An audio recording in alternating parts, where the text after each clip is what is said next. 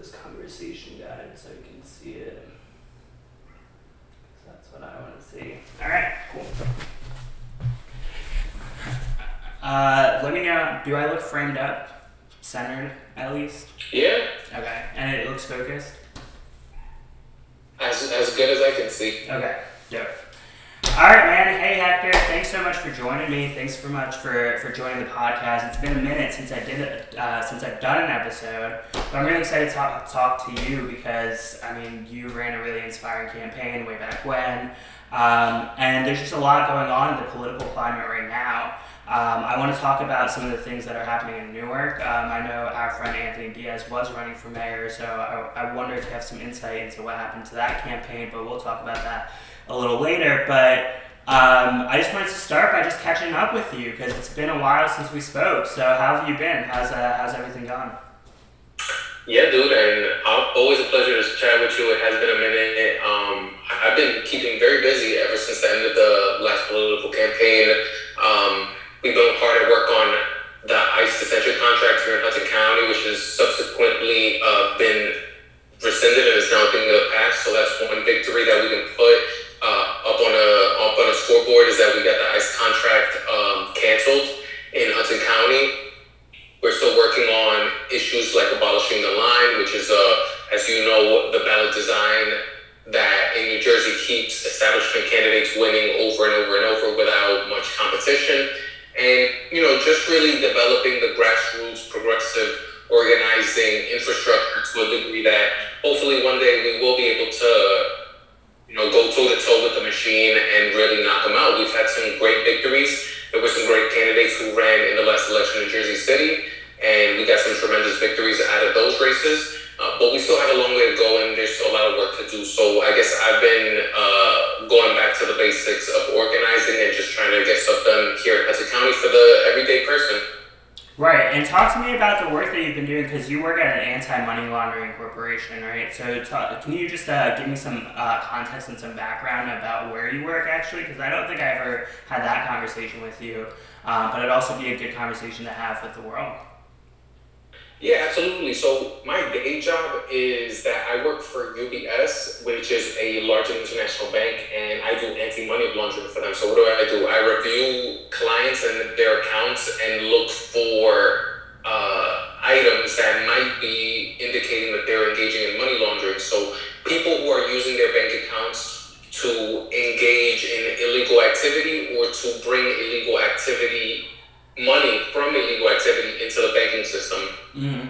I investigate those people, try to track down their source of wealth, where they got the money from. I'm really just, if you've ever heard the phrase follow the money, that's literally what I do on a day-to-day basis. I follow the money, try to find what people are up to with their bank accounts, and if they're doing something that I think is not legitimate, to escalate that to a place where we can take care of it. Right. That's really interesting. And we'll talk about that, hopefully, I'm sure, some more. But I just wanted to start with some small talk because it's been a minute since we caught up. So, what's been going on in your life? Everything good?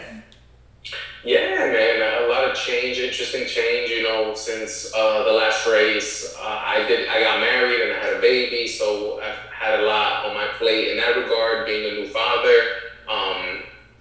Just trying to get my bearings and be a good parent to my baby and show her the sort of things that I find important and interesting in the world, and that's been a great little experience for me. So I've had fun raising my daughter, and certainly between that and the organizing, I've been very busy. All right. Well, that's really interesting, and we can catch up more on that, like on a personal level. But I want to just jump in real quick and start talking about lessons from the campaign trail because I think that's what was most inspiring to me about when we met. So talk to me about that experience. Like, what was it like? Just starting a campaign from nothing, because that's an experience that I think a lot of people don't understand and don't have. Yeah, it was a great experience, literally starting from the beginning. It was crazy. I remember my campaign literally started with me going to debate watch parties at like a little bar, and I would take some receipt tape and I would scribble my website onto it and I'd pass it out to different people at the bar and be like, hey, I'm running for Congress. And from that to where we ended up was really amazing. I think we had a tremendous amount of success, and one of the great lessons was that there's no greater way of spreading your message than word of mouth. I still think that with this digital age and social media and all that stuff, the best way for you to know if you're having an impact is word of mouth.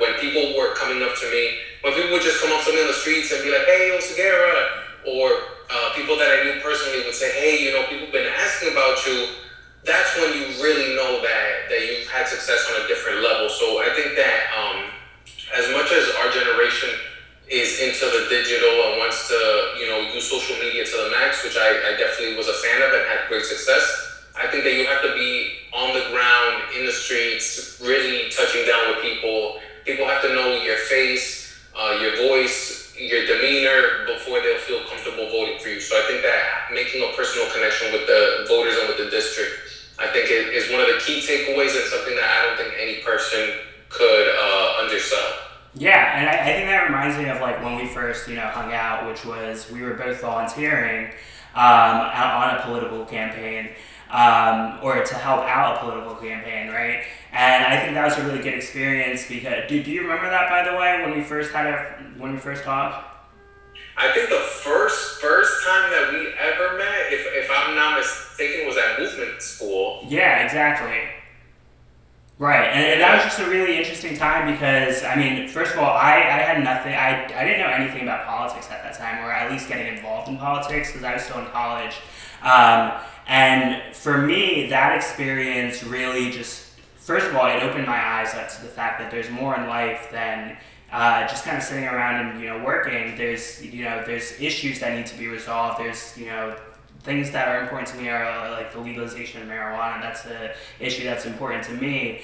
There's so many big issues that don't get addressed on a day-to-day basis through corporations, through corporate America, through that world. What were some of the big issues that motivated you to get involved in politics? Yeah, definitely. I used to tenure contract. That was a big issue. Just because where I live is a huge immigrant community. A lot of people coming here, documented and undocumented, and I just believe in the dignity of every human being. So, given that this is such a diverse place and that every person, there's no such thing as coming to America the right way, quote unquote. If you came to America, there's no such thing as the right way. You're looking for a better life. There's no right way to seek a better life. So. That issue got me really motivated, and it's something that mattered a lot to people in the district. And the other one was housing.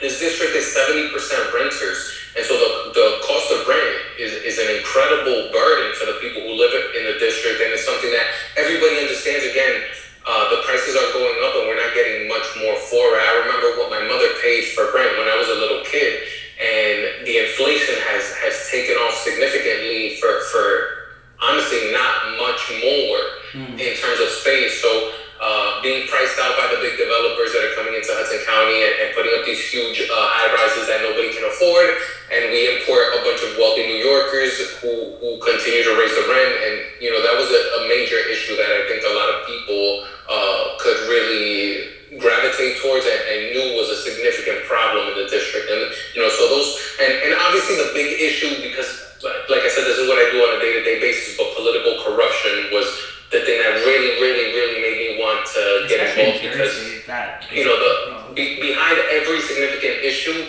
is a pool of money and people who own that pool of money and want to keep things exactly the way they are. So I felt like political corruption was one of the most pressing issues that we face as a people in the United States, and again, it's something that really, really motivated me to want to run.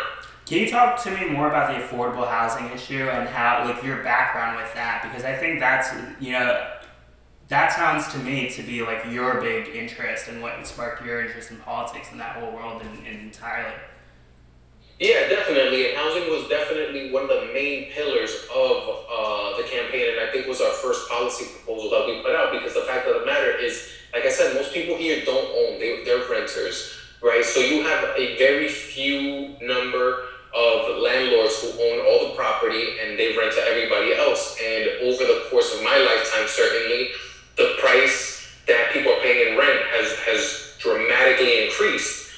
And the services that you're getting in return have not dramatically increased. So what does that do is that pushes people out. People who are moving to cheaper places. They're moving to Florida.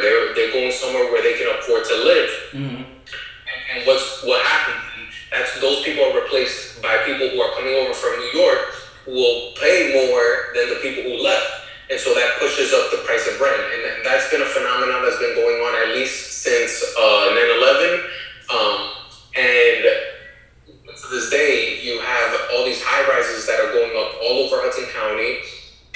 This is a very poor immigrant community, so it's very hard to know who it is nobody from the community already can afford to live in these places, or very, very few people from the community can afford to live in these places, but they're being sold out, they're making a ton of profit, and what they're doing is that they're pricing the people who grew up in these communities, they're pricing them out of the neighborhoods that they grew up in. So that's something that I feel is like a huge moral issue and a huge problem, and it's something that we need to address. And the fact of the matter is that the politicians, they benefit from this because the real estate developers are big campaign contributors. Yeah, and that reminds me a lot about District 8, which is the district that you ran in, because you got cities like Jersey City there, you got cities like Hoboken, that's like bordering New York, and rent there is extremely high because of its proximity to the city. So talk to me about that, because I think you probably witnessed the astronomical rise of the rent prices, because that's probably not new now, but back when you were running for office, we saw the prices go up and up. So talk to me about that experience. Like, was your family personally impacted? Did you see your rents dramatically increase to the point where you felt pressured to run for office? It's certainly something that I've endured, and my family members living here their entire lives have endured. But the fact of the matter is that it was a culmination of a lot of things that made me want to run. The housing thing, it's just that we face so many different crisis points. Mm-hmm. Because the housing thing, I would say, is at a crisis point. There were a whole bunch of other issues that were at a crisis point, I felt, at the time, when it comes to climate, when it comes to transportation issues, when it comes to wages for workers. And, I think it was the culmination of realizing that we had all these different crisis points and that nobody was really taking care of these issues from the standpoint of regular, everyday people, working class people. And that's what really made me want to run. I think looking around, housing is big, healthcare is big, education is big, and you just keep coming up on all these issues that are big. They're very, very big, and they're not getting taken care of. And nobody's stepping up to the plate to challenge the status quo. And the culmination of all those things, I think, was what made me ultimately want to run. And I've always said this: in a perfect world, I would have never run. If we had representatives who were getting the job done, who were doing things that I could agree with, maybe I would have never chose to run, right? But that's not what was happening. And so I did take that step forward. I did decide to say, we have so many issues that, I do feel like I have something to contribute to the argument in general. Right. And so what do you see as some of the bigger issues right now that are impacting politics both locally in your area or nationwide? What do you see? For me, the thing that I notice the most is the rise in gas prices, but I'm not in New Jersey anymore, so talk to me about what the big issues are in New Jersey. Yeah, I think inflation is certainly the biggest one. I have noticed grocery costs have gone up significantly, and that matters a lot to working class people. Obviously, the cost of gas matters a lot to working class people. But the other one that I think is student loan debt. I think that is the real biggest issue. And I harp on it a lot these days because I really do see it as the major issue. As our generation ages in, and we're supposed to be the ones who are sort of keeping the economy afloat, if we've got this huge debt burden that's sucking out our consuming ability, it's going to have a drag on the economy, and I don't think people really recognize that. So the student loan debt crisis is something that I'm very, very focused on at this point, and something that I think would have a significant, honestly, positive effects for the economy if we had a president who would do something like cancel student loan debt. And what do you think about income inequality? Because I think that's one of the issues that really keeps me up at night, is income inequality, because you have one class of people, which you might be more familiar with because you live on the East Coast, but you have the New York-centric class of people, and then you have middle America, which to me has been left behind. I mean, people don't know about why I moved to Memphis, which is, exactly in the center of the country, or at least as close to the center of the country as, I could find. But I've always noticed that New York has been doing fine, California has been doing fine, Texas has been doing fine, and and Chicago has been doing fine. But everywhere in the middle of the country, middle America, has been left behind. And I think for me, the reason that is because of income inequality, because all of the power is centralized in those areas. So do you see that as a big issue? I know it might be a little different to see that being from the East Coast, but do you see that as one of the big issues that plague this country? No, absolutely, and I think that income inequality has been like a historically major issue for the country, and you can't keep going the way that we've been going, which is fewer and fewer people having greater and greater income. I think that we do need to come to a place where we see a reversal of that. The CEO to average worker ratio used to be 1 to 12. I see used to make about 12 times their lowest paid worker. That ratio now is over 300, and that's not sustainable. If we're to have a healthy economy, people need to see upward mobility, and that's not what we're seeing because the top of the spectrum is hoarding all the wealth. So one of my favorite books is Capital in the 21st Century by Thomas Piketty, which does focus on income and wealth inequality to a large extent, and I do think that we need to raise taxes on the owner class, on the capital class, who are essentially like just sitting on piles and piles and piles of money that should be building schools, building roads, building bridges, building infrastructure, and unfortunately it's not. It's just being hoarded by a very, very, very small number of people. So ultimately, I do think that the right policy is to tax a significant portion of the wealth that's just being sat on at this point. Okay, and on that point, we briefly talked before the camera started rolling about the pandemic, right? COVID-19. And do you feel that has exacerbated income inequality in a way, or do you feel like the playing field is still level? No, I think it's made income and wealth inequality much, much worse. People have been falling down the spectrum. People in the middle have fallen down, and people at the very top of the spectrum have now elevated themselves. So I think that the pandemic has made income and wealth inequality much, much worse, unfortunately. Yeah. And do you see any solution to that? Because I think that's like the biggest issue to me that really keeps me up at night is it feels like the coasts have forgotten that middle America even exists, right? Because there's not as many corporate jobs, there's not as many work from home jobs, in middle America, right? The people out here are still working at grocery stores, they're working at Target, they're working at Amazon, they're working in warehouses. Do you see that as a big problem? Like, do you feel that this pandemic has exacerbated income inequality? Absolutely it has. The workers have not kept up with inflation, and the owners are far exceeding inflation. And so, in real terms, the poor have gotten poorer and the rich have gotten richer, unfortunately. So speaking as a former candidate, what are your thoughts on that? Like, do you have any thoughts about potential solutions to an issue of that scale? Yeah, you should tax the rich. You really should just raise taxes on them.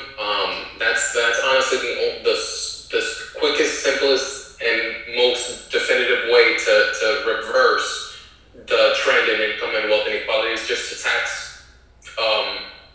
their capital gains at much, much higher rates. I think the bigger issue, though, is the innovation portion of that, right? Like, how do you create jobs in middle America that can compare to the jobs that exist, on the coast? Like, is there a solution to that you have in mind? I really don't think that that's something that can happen, honestly, because you're not going to have equalization of wages and costs over different places. So that's what determines the type of jobs you're going to find there. So I really don't think you can replicate the coasts in middle America. But what you can have is not have as great a disparity between those at the very top and those at the very bottom, which is honestly what I think we should strive for, because you're never going to have an equalization across the board. The best you can do is reduce the margin, so make those at the bring those at the very bottom up and ensure that people at the top of the spectrum are not taking too much of it. So let's move on to the next portion of this conversation. So what advice do you have for people that are interested in running for office? Because I definitely have some interest in running for office in the future, and I think you might still have political aspirations, but what advice do you have as a former candidate? My best advice is to really make yourself known in your community. Like when you run, people are going to want to know why you are the best candidate, not just generically why the other person sucks or is terrible, and I think that's easy to do, to say this other person sucks, but that saying this other person is bad is not automatically going to lead people to know why they should vote for you instead. And so I think that candidates should focus more on knowing why you really want to run. Why do you really want to run? What can you offer to the people that is more than generically politics sucks? Because a lot of people know that politics sucks, and a lot of people are unhappy with the way that our political class treats us. However, you need to have a real message for the people. One of the big reasons I didn't run this time around is that when I ran in 2020, I had a narrative that I was giving people about myself, about the person I was running against, about the race in general. That narrative and that story was very personal to me, and I think anybody who saw or followed the campaign at the time could understand and could see that I really felt that run. I felt that race. I really thought we were doing the right thing, and that I was not just running just to run. I was running because I had something to present to the people. If I don't feel that way, I wouldn't run again unless I had something to offer the people. And that's what I would tell any other prospective candidate. Have a reason why you're running and why people should choose you. Don't just say, well, politics sucks and the people in charge are terrible, because everybody already agrees with that. What they want to hear is like, why should that truth lead me to decide that you in front of me are the best candidate? So I would tell candidates, work very seriously on determining what it is that's motivating you to run. One of the things that I was most inspired about your campaign was you were able to amass a huge following, not just, on the ground, but also on social media, which I think is a huge part of the conversation, right? Because social media is where the national discourse happens, right? I actually kind of see a future where government becomes obsolete because of the prevalence of social media, right? We're able to communicate so much more efficiently using social media than through the slow, the halls of Congress are kind of slow, right? So talk to me about that, because I think that was the thing that made me most interested about serving your campaign was the fact that you were able to build such a big presence, not just on the ground, but online, where people are actively communicating, they're actively exchanging ideas. So, what are your thoughts about that, and maybe even the future of democracy? Because democracy itself has been kind of plagued with this uncertainty because social media has consumed more of the discourse than the halls of Congress. Yeah, and that's really interesting. It's like the future of where we're going with all this, right? So I obviously was big on social media, and I think it was great for getting our message out. It's weird because it's a good thing in some ways, but it's a bad thing in some ways, because I like how much of the discourse happens on social media, but I certainly wouldn't want a government run by social media because there's so much chaos and so much discord, right? As slow as the halls of Congress might be, I can only imagine what it would be like if we had to get consensus amongst Twitter. Right. You know what I'm saying? Right. So I think social media is very powerful for having an open and honest dialogue about the issues that we care about, and I think it's become a good method for us to communicate amongst one another, because there's a viral effect, right? If people like what you're saying, they're going to flood to you, and I think that's kind of what happened to us, is that people saw a message that they didn't see from a lot of congressional candidates. I wasn't afraid of certain things being taboo if I felt like it was the right thing. If we're talking about Palestine, or we're talking about cannabis legalization, there were a lot of issues that people said, do you want to be this outward on? And I said, yeah, because that's how I believe. And so those things are positive for social media. And I think that it does help to have a place where we can have those larger macro conversations.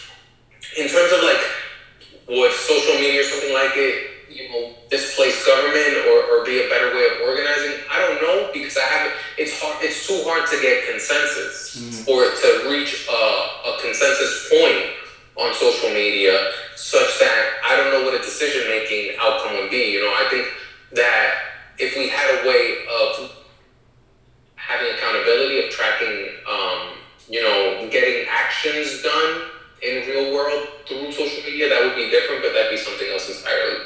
And what discrepancies did you see between the engagement that you were getting on social media and the on-the-ground engagement that you were getting? Because I think that was one of the most misleading things. Yes. Is you see the growth of your Twitter, your exponential growth on Twitter, but it didn't translate to the votes on the ground. So how did that, first of all, impact your morale? Because I think when you see that growth, and that reminds me of when I first ran for not for Congress, I ran for state assembly in Jersey, and I was focused heavily on the social media. I thought social media was everything. I thought that was really important, but that didn't translate to the on-the-ground votes. And then when I, started volunteering on your campaign, I was really inspired because I saw the astronomical rise that you had on, your growth on social media. So how did that affect your morale, first of all? Because as a candidate, when you see those numbers going up,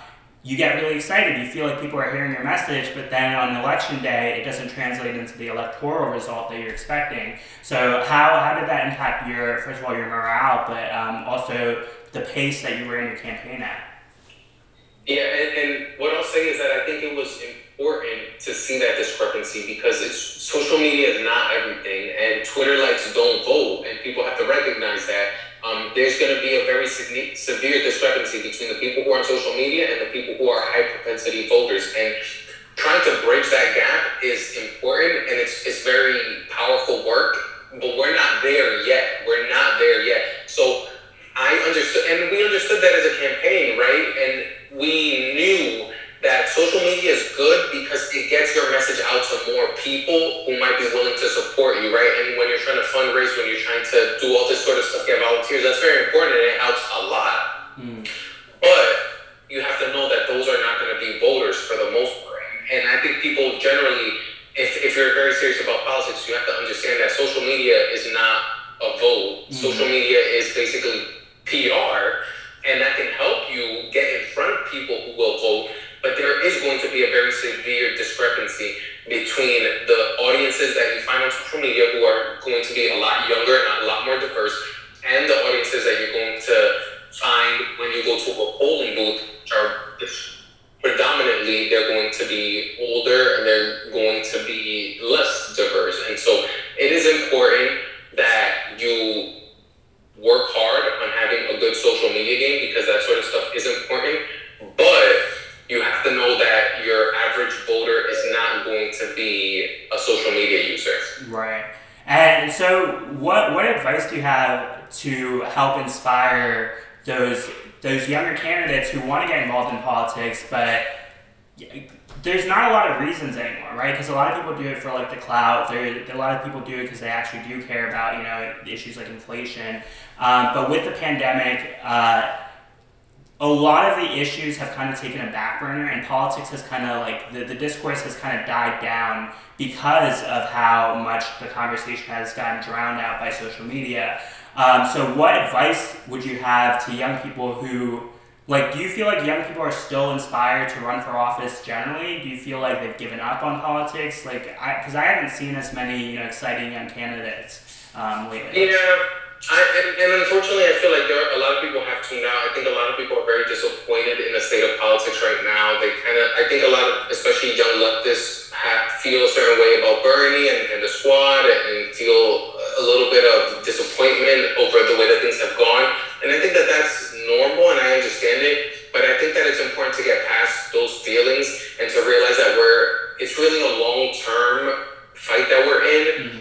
And you can't let the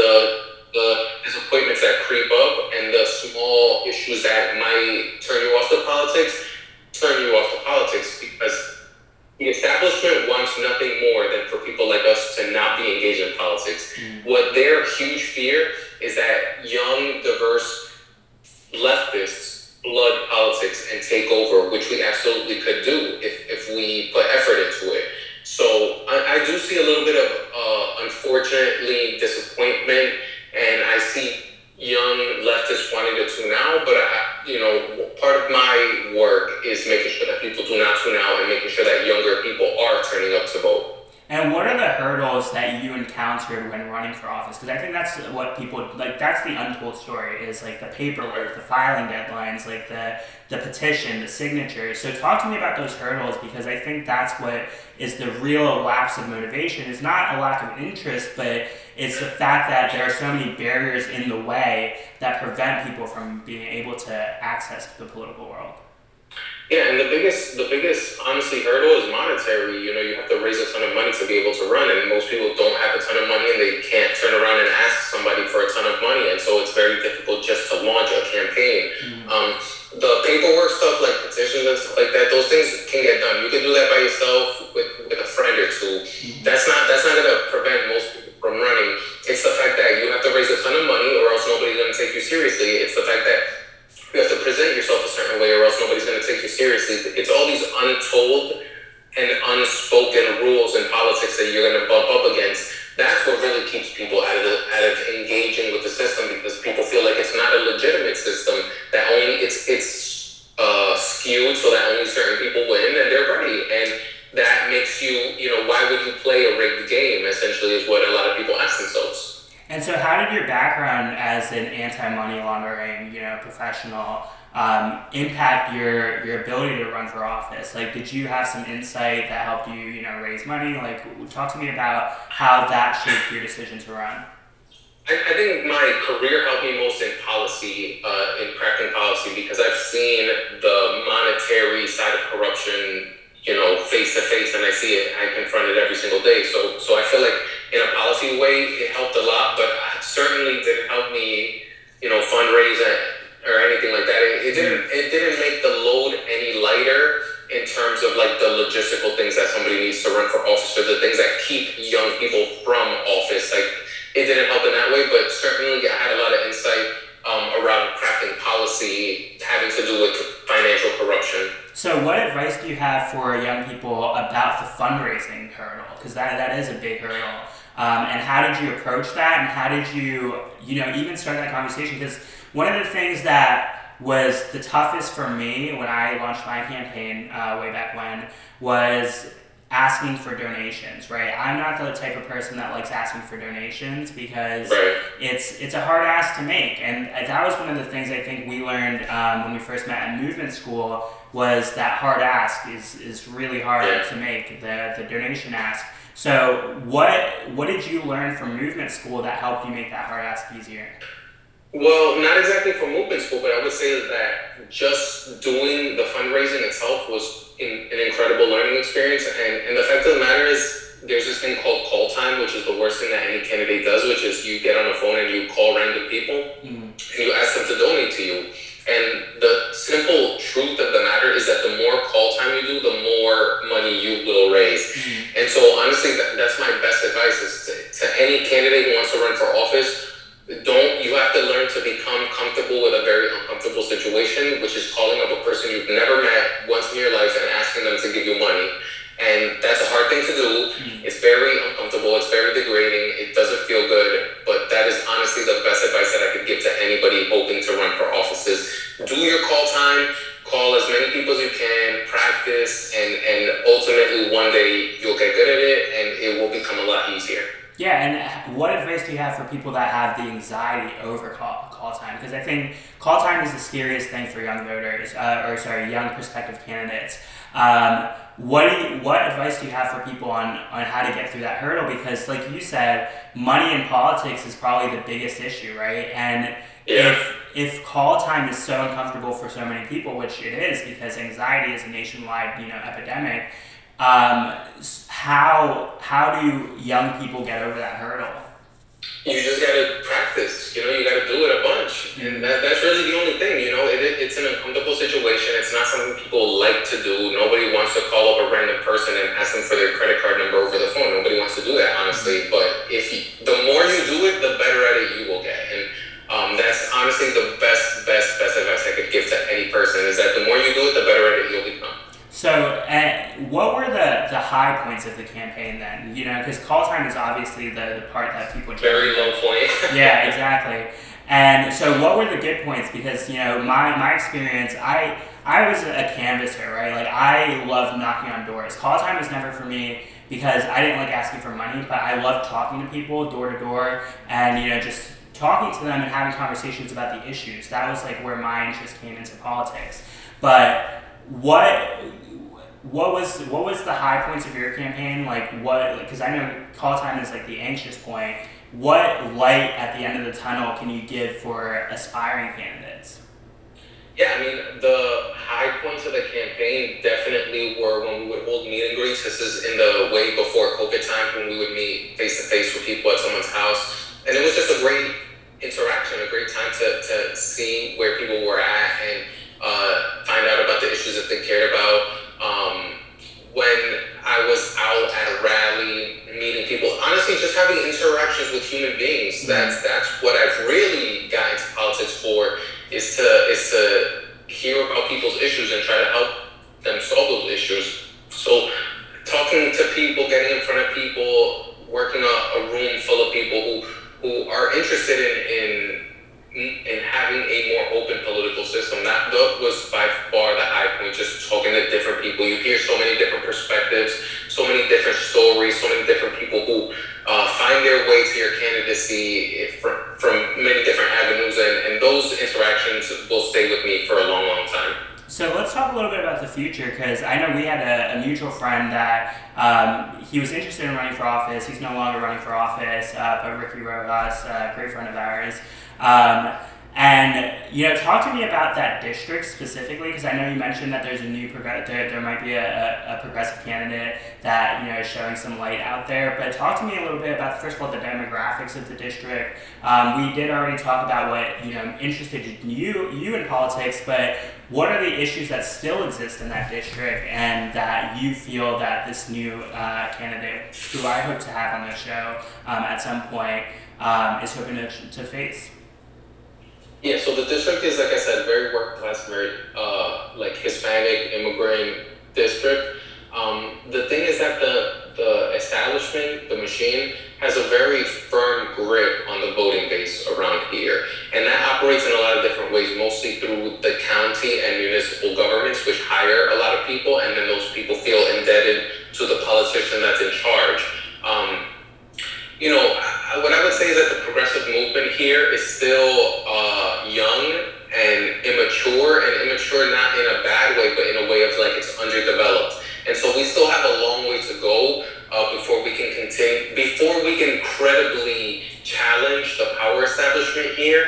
But every candidate that steps up to bat, I think moves us further down that road. And so I'm grateful for anybody who steps up to challenge the machine. There are actually I think 5 total candidates in the race now. And I think that that's a good thing for democracy. The more people want to be engaged in our system, the more people they'll pull into the system, and hopefully one day they'll help us bring down the machine. So I think that this district is very interesting. It's a solid blue district. So whoever wins the Democratic primary in this district will be the congressperson for the district. And so that makes the Democratic primary the only real election that you get.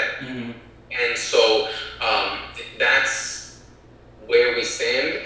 And I think, like I said, the progressive movement here still has a long way to go, but somebody's got to go that long way, and so I'm grateful for everybody that steps up to help us move the ball down the field. Do you see any like shining lights in that area, like people that you are inspired by personally? There are a lot of great organizers that inspire me on a daily basis and that I keep in touch with, and some of them are elected, so I'm not gonna put a target on their back, but there are a lot of people who I think are inspirational and are doing good things for the progressive movement here in Hudson County. what advice do you have for candidates running specifically in that area, right? Because one thing that I want to talk about on this politics is I want to segment, the conversations that I'm having with, the people local here in Memphis, the people in, New York, wherever I want to have conversations with people, because I love the virtual format because we're able to communicate across, the globe.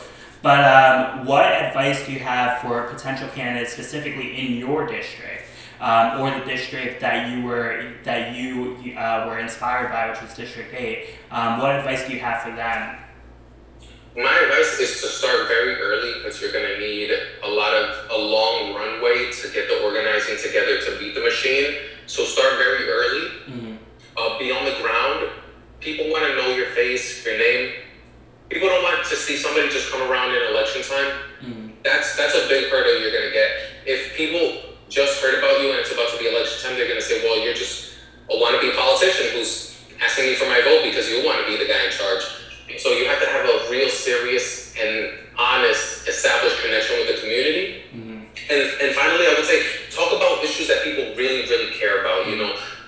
Being a generic progressive candidate and running on generic progressive issues is going to be good to get progressive voters, but you need to speak to the community in general. And so you need to talk about the issues that really matter to most people in the district. Yeah. So I think if you try to make yourself like a Bernie knockoff or AOC knockoff or any person knockoff, it's not going to work. You need to, and that's something that we fought against a lot, is people just seeing us as the generic Bernie candidate. You have to be seen as yourself and offer something unique and add something to the conversation, not just sort of be like a clone of another candidate that people like. So that those would be my big pieces of advice to anybody who wants to run.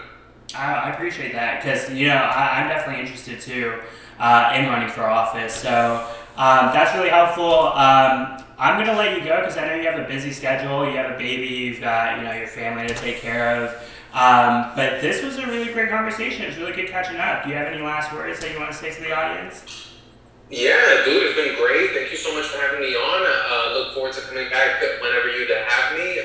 If anybody is interested in the work that I'm doing, please check out Force the Issue New Jersey, on which I sit on the board, the Progressive Democrats of Hudson County, of which I'm a member, and the Good Government Coalition of New Jersey, on which I also sit on the board. These are leftist orgs that are working on various issues across Hudson County for good government, to get the establishment out of power, and generally to bring good government to the people of Hudson County. You can find me on social media at Oseguera 2020 is my Twitter.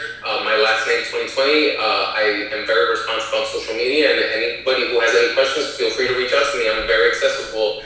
As you clearly know, anybody who hits me up can sit down with me for a conversation, and I'm always happy to have any conversation that, like I said, can help press progressive issues here. So thanks a lot for having me. It's been a great pleasure. And real quick, the one issue that was interesting in Jersey specifically was the line. Do you have any thoughts on that before we go? Absolutely. So, like I said, I'm part of the Good Government Coalition in New Jersey, and we're suing to abolish the line. The line is this ballot structure in New Jersey that makes sure that the establishment candidate always wins an election. It's very anti-democratic, and it's something that should go. It's something that we're working on very heavily, including the lawsuits that I mentioned. And I think people should stay tuned because the line is truly the most anti-democratic format of having a ballot, and that's why New Jersey has it. And it's something that I think your viewers should research if they haven't heard about it yet. I'm sure they'll be thoroughly disgusted. Yeah, no, absolutely, because it is a very dramatic issue, and it's a really important one to talk about. Thank you again for your time, Hector. I really appreciate it, and I hope you have a great day today. Awesome, you as well, dude. Thank you. Peace out.